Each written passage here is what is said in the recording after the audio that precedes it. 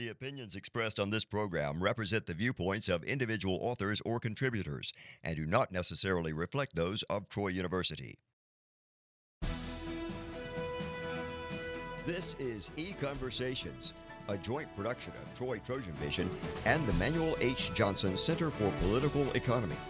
Now, here's your host, Dr. Dan Sutter. Hello and welcome to E-Conversations. I'm your host, Dr. Dan Sutter of the Johnson Center for Political Economy at Troy University.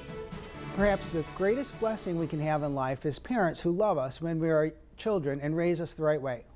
A part of good parenting is making us do things we don't want to do, like doing our homework and eating our vegetables. As adults, most of us recognize that although we might have complained mightily at the time, our parents' coercion on this regard made us better off. Should we similarly empower government to act like parents for us and make us do things that might make us better off in the long run, like, say, exercising or not using tobacco? The desirability of government paternalism has long been debated by political economists. How does paternalism work out in practice?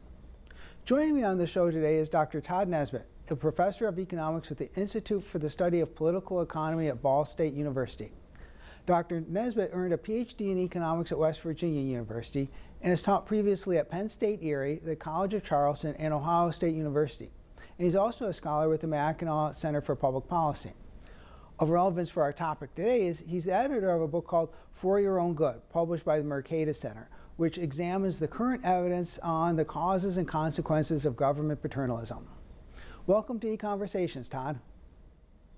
Thank you for having me today. Well, before we get started, talk about paternalism. Tell us a little bit about yourself and your background and how you got onto this topic for research. Yeah, so honestly, back all the way dating back to my undergraduate years, studying simple excise taxes, I realized how really complex the effects really are. They seem very simple. It's a tax on, say, a gallon of gasoline or a pack of cigarettes, but the effects ends up being quite a bit more complex in terms of how it affects every consumer's daily lives. And so this project has really been 20-something years in the making overall. So I spent much of my academic career thus far studying excise taxes, but also for fun, I actually do some sports econ as well. Maybe that's another topic for another day. But so I use the term paternalism, but as economists think about it, tell us a little bit of exactly what we mean by paternalism. I mean, we know what parents are, but tell us about what paternalism as a type of public policy would involve. Yeah, so it's very much in the same regard that it may be better for us as human beings to not smoke, be healthier, maybe get more exercise, as you noted earlier, maybe not take as many risks with gambling and so forth.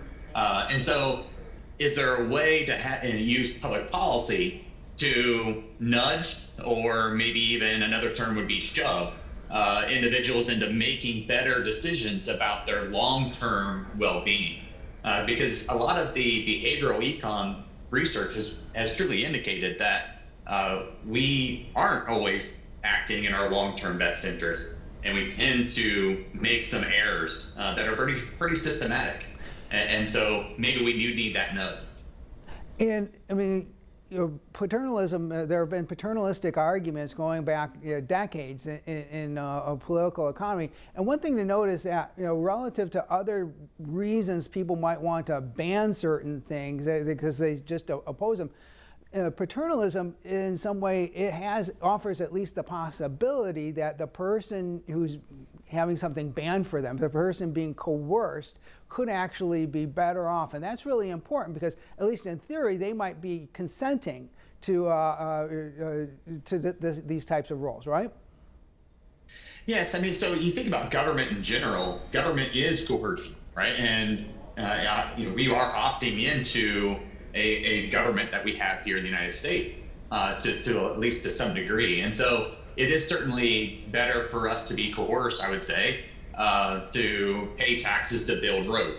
Like, I think we're all better off having a system of roads. And so maybe it's also, in our best interest to tax individuals consuming cigarettes, such that the broader health of our nation is better, right? And I think that's the argument that's there. And certainly some people will respond by consuming fewer cigarettes, and maybe their health is going to be better. There's also some evidence that suggests maybe not everybody's better off. Mm-hmm. And this is important, because you've alluded to the possibility that people make mistakes. So that there could actually be an issue in terms of people don't go. At one level, they want to go to the gym, but they don't go to the gym, and so there's almost like two selves here. One part of us at some level will say, like, yeah, I know I want to work out more, but then it's like, well, today's not a very good day because I've got other things to do, or the bed's really comfortable, so why don't I sleep in and skip that workout? And so there's this tension involved here that suggests that we're not making what would be our best decisions for us on our own. And that's sort of important as well, because economists generally model people as doing what's in their best interest. So for economists, this is a particularly thorny topic, isn't it? It is. So if you think about like our traditional neoclassical economics, it's that we are all rational when we do act in our long-term best interest.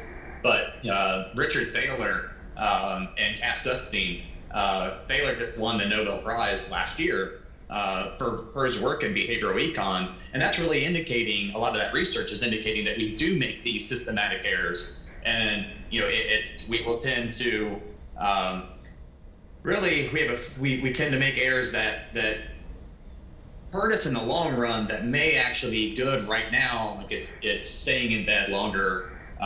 Maybe also making, if we go to the casino, we tend to make a lot of systematic errors in regards to, once we win, we tend to bet bigger, but also once we lose, we bet bigger. And so it's interesting just seeing some of the systematic errors that we tend to make. And maybe there's, again, some role for some paternalism to nudge us in a different direction. You mentioned the term behavioral economics, and so if you would elaborate on this a little bit, because that's really sort of, I guess, revolutionized or really sort of changed some of the paternalism debate over the last maybe 20 years or so. So tell us a little about behavioral economics and its contribution here.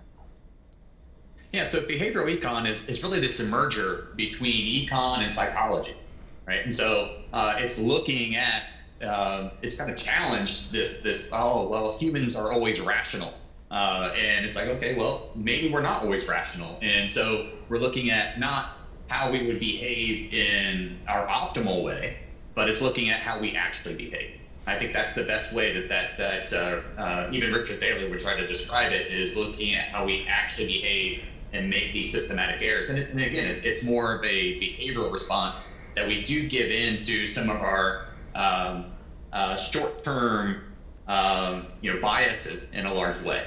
And so I would say that Thaler, in terms of paternalism, he would make a difference between, or a differentiation between a nudge and trying to encourage somebody to make a better decision, and then using coercion, right? And so a ban would certainly be coercion. I think a tax would be coercion.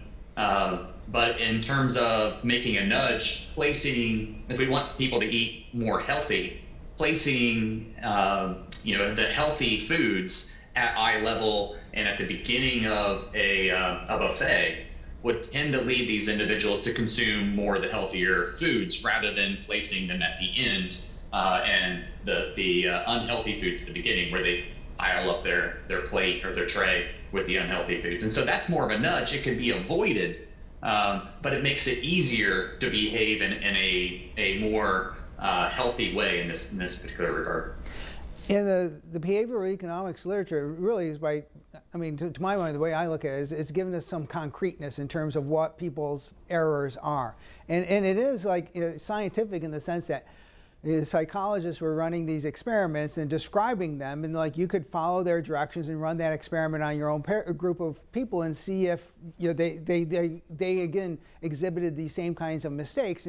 And for some of the well-known biases or decision-making problems, these experiments have been replicated dozens and dozens of times with broadly pretty consistent results, right? That's absolutely true. And so for a large respect, it's what behavioral econ is doing is taking like the experiment that you would see almost in like a chemistry lab or a physics lab and trying to take it into economic, right? And so we're trying to control for a lot of the other aspects that are in everyday life, and then putting it in a lab and seeing, okay, well, do people, if we change this one aspect, do people continue to make the same error time and time again? And that is something that we've seen is, on average, is But one thing to note as well is that there is always a possibility that policymakers might be trying to impose their own preferences on people. There could be some differences. There could be people who simply like to gamble and they like to gamble, and other people look at that and say, well, you shouldn't gamble. So there, where we do say it's possible that people want to like gamble less and might want to be nudged to gamble less or exercise more. It's also possible there could be some people trying to impose their preferences on others, right? Yes, and so that's just where I think that it's really interesting to look at. Like in gambling, a lot of people that do encourage more taxes on gambling earnings, that is like making a stance that, okay, well, gambling is bad for the individual, but maybe those who are gamble see more value in actually just the experience of the entertainment of going and experiencing the thrill. And so I think it's a risk that we are experiencing to try to figure out, okay, well, are the people that are engaging these so-called riskier behaviors, is it that they don't understand and they're making errors, or is it that they actually just value that experience and that product more than other individuals? So let's get into some of the tools of, I guess, paternalism. And as we start with like a ban. So let's explain that. Is prohibition of alcohol back in the 1920s and 30s, and then maybe the illegality of drugs today could be thought of as paternalistic policies, right? Absolutely. And so you see with both alcohol and with drugs, it can create some dependency that we have seen, and it can lead individuals making a lot of really bad decisions, both short run and long run in those cases. And so we could try to go through some educational campaigns or try to convince people of their errors, or you could just try to ban it and force people to not consume. Now, ultimately, what we saw with prohibition back in the 1920s was, it just went to the underground economy. People still consumed it, maybe not as much, but there was still a lot of consumption, and it was very more of a risky consumption. And if you look at modern day drugs, opium and cocaine, a lot of these other products were actually legal in the United States at one point. And once they become banned, they have become really more potent in a way to try to conceal it. And so, again, it's led to more risky behavior of those who continue to consume. And so it may be counteracting some of the original intent of this type of policy. So a ban would be one thing, and you've also mentioned taxes. So let's talk about this. So if you wanted to use taxes as a way to discourage people from consuming something, how would that work? Yeah, so Mike Lefebvre and I, one of my co-authors that's up at the Mackinac Center for Public Policy, he and I have coined the term prohibition by price. And so it's prohibitive taxation is basically this. And so you continue to increase taxes to what we call prohibitive levels. And what we're seeing is that as you get the taxes higher, it'll cause prices to rise. People will consume less. We then have to figure out, okay, by how much less? Okay. Right? And that's going to depend on what type of product we're talking about. So cigarettes, consumers of cigarettes generally are not very responsive, so they have a pretty low elasticity. So they're not responsive to price changes that much. And so as the price goes up, there will be a slight reduction in consumption, but it's not by very much. And same thing with alcohol, same thing with gambling. All the so-called sin goods tend to be very inelastic, and so consumers aren't very responsive. And so really it's a really good revenue tool. Raises a lot of revenue for the state or the federal government, but it's not a very good tool in most cases to truly discourage the activity. It does a little bit to margin, but again, it kind of falls flat. Okay, so that's an important point to bring out, because you have these like sin taxes. Well, we also know that people generally don't like to pay taxes, and so you know, I guess there's sort of like a question here of why are these taxes really being imposed? Is it for paternalistic reasons, or is it for revenue reasons, and simply like, well, who's going to defend smoking? And so if smokers have to pay taxes, and especially if you're a non-smoker, you say, oh, yeah, that's a good way to raise tax revenue for government. I don't smoke. I don't ever plan to smoke. And I won't have to pay that tax. Right. Yeah. I mean, it honestly is it's good politics, I would say. It's not very good public policy, right? Mm-hmm. By any stretch. And it does actually, once you target a small group of individuals that can be, if we say, okay, well, you know, they're raising the cost of healthcare, like because they're smoking and they're using the healthcare system more, and so they should pay more taxes. And so it's hard for those individuals to then mobilize and say, okay, well, we shouldn't be paying these taxes. And then like they may not want to, but it's hard to mobilize politically to make that argument. And again, as you were noting, the non-smokers favor this because they don't have to, one, pay the tax, and number two, they are convinced of this alternative argument that, oh, well, they should be paying because they are driving up our cost for public health care. And so it becomes a very good political tool to actually discourage or to raise revenue. But notice that the one thing that I think is interesting is a politician will make two different comments in the same back-to-back. They'll say, oh, well, this is a good way to discourage a poor health consumption product, and so discourage consumption of cigarettes, but then also will raise a lot of tax revenue. Notice if you're raising a lot of tax revenue, you're not discouraging the activity. If you're discouraging the activity effectively, you're not going to be raising a lot of revenue. And so you can't accomplish both of these things at the same time. Another element of the taxes on cigarettes and alcohol particularly is that these taxes are regressive. And that's a term that economists like you and I know, but if you could explain what a regressive tax is, and then the evidence on like, in effect, who's paying these taxes, and how that fits into bigger questions about the fairness of who should be paying for government. Yeah, so this is certainly a major problem, the regressivity of most sin taxes. If you think about who the consumers typically are of gambling, of cigarettes, of alcohol, a much higher percentage of those who are poor consume those products than of those who are wealthy. And so, so it's not only that if I pay $100 in taxes, it's a smaller percentage of my income than if I was making $10,000 a year and paid $100 as tax.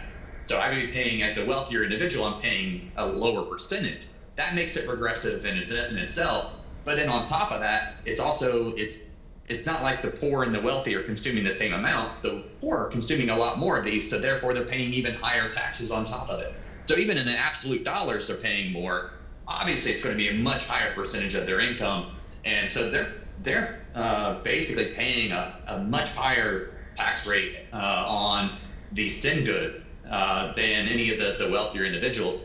And so again, this is not something that we normally see as a desirable tax. Mm-hmm. Normally, at worst, we say, oh, we would like to be proportional, so everybody pays the same percentage of their income.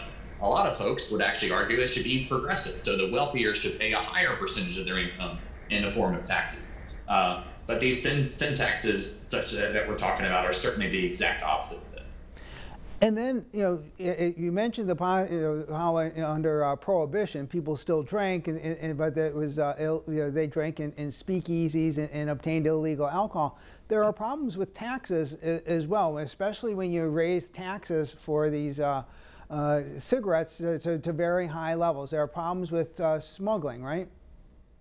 Yeah, so you see the exact same with prohibitive taxation. You see the exact same problems that we saw under Prohibition itself. And so with cigarettes right now, we do see that if you look at New York City, New York City taxes alone. So we have the $1 federal tax, you have the $4.50 federal state tax, and then $1.50 for the state tax. So you're looking at $6.86 of taxes alone before you even pay for the cigarette.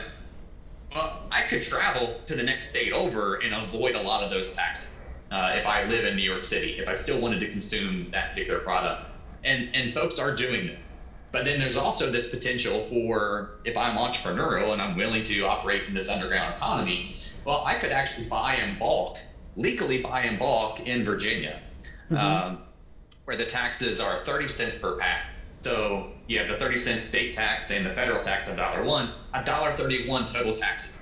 So it's a $5.35 or $5.55 difference in tax rate between Virginia and New York City. That's a pretty big incentive for me to buy in bulk and then cart them illegally up to New York City and sell them illegally to consumers up there, who are individuals just trying to save a buck, right? The consumers are. And so there's a lot of this more organized smuggling that's happening as well. So there's cross-border shopping, some of which is legal, some of it is, depending on the scale of it, some of it is not. But the organized smuggling from state to state or from outside the country into the country, this is very much an illegal activity. And we do see, based on our estimates, that in 2019, the state of New York, about 52% of all consumption of cigarettes within the state originated from outside of that state. That's a huge, over half the cigarette consumed in the state being from outside the state. And this is all just people trying to evade or avoid taxes. Mm-hmm. And then there's also issues once you have tax evasion going on, then that becomes a legal issue, and those have consequences as well. Because I mean, I think in 2015, Eric Garner came to national attention. He was killed by New York City police officers when he was unarmed, but he was involved in this cigarette trade, right? He was. So the pack of cigarettes that he was selling, what we call loose, and so that's single stick. A single cigarette at a time. And so if you're in New York City and you ran out of cigarettes, you'd rather not have to buy a pack of cigarettes at $14 a pack when if I can just get through the day, go to, say, New Jersey, buy in bulk there and bring it home. And so you just need maybe a couple of sticks to get you through the rest of the day. And so they'll buy individual sticks from people. This is illegal. It's not legal for this to happen. But that's really what Eric Garner was doing. That pack of cigarettes that he was selling came from Virginia, the same type of thing that I was talking about earlier. And again, this is an illegal activity. And since it's illegal, the police basically are put in a position where I have to confront that. And so that led to the confrontation and ultimately led to his death. And so it's unfortunate. I think that most police officers, they would say, oh, there's better things for us to spend our time on. But this is an illegal activity. We're being put in a situation where we have to engage in this confrontation. And unfortunately, some individuals, such as Eric Garner, have lost their life as a result. And then there's another element with taxation, and that's some elements of substitution across maybe different types of alcohol or different types of cigarettes. And that's another thing you explore in your research here. So tell us how, and that can be particularly relevant because people might end up harming themselves as much, even though they, say, smoke less or drink less alcohol by volume. Tell us how this might work with the taxes. Yes, this is called the Ouch and Allen effect. And so, or the quality substitution idea. And so I'll just give a simple example first and just use candy bars, right? So let's just look at two quality levels of candy bar. Say a Hershey's bar, it's a decent chocolate, right? And then a Godiva chocolate bar, a little higher quality chocolate. Let's just say the prices are $1 and $2. So Godiva costs 2 Hershey's bars. Okay? If we place, because we want to discourage people from consuming unhealthy candy, maybe we place a tax on candy bars and just assume the full price is passed on to consumers. And so it's a $1 tax. So now instead of $1 and $2, it's now $2 and $3. Notice that there's still a $1 absolute difference between the two, but the percentage difference is now closed. It's no longer a 100% difference, it's only a 50% difference. And so Godiva, instead of being 100% more, it's only 50% more. Fewer people may consume, in this case, candy bars, but of those who continue to consume, there'll be a substitution toward the higher quality.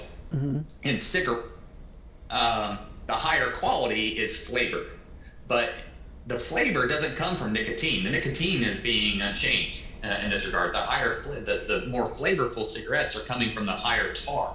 And so they tend up substituting toward cigarettes that have more tar in them. But notice it's the tar that does the damage to the lungs. And so they're maybe consuming on average, consuming slightly fewer cigarettes, but cigarettes that have higher tar. And behaviorally, since you're consuming fewer cigarettes, you tend to take deeper toke because your body naturally is trying to get back to that nicotine level. So you take deeper tokes on every cigarette. And so deeper tokes on cigarettes with higher tar, it's possible the health consequences as a result of these taxes is actually to make people worse off than they were before. That's not probably going to be the norm for everybody, but certainly for some it is. Another area we've seen more recently a lot of paternalism is with obesity and steps to try to keep people from overeating. We've seen sugary drink taxes and a lot of work with like school lunch menus. From an economic standpoint, what are the problems that are trying to address here? They're like, I think, information and incentive problems that allegedly might be leading people to be overeat or be obese when they don't realize that it might be in their interest to not be. Yeah, I think a lot of the issue that the argument here is that we're not very informed about what the long-term consequences of our current dietary decisions are. And I think there's some degree, some logical argument here that's probably valid. But at the same time, I don't think these taxes and these bans are really going to address it very well. Because if you look at in a lot of schools, they have banned sugary sodas and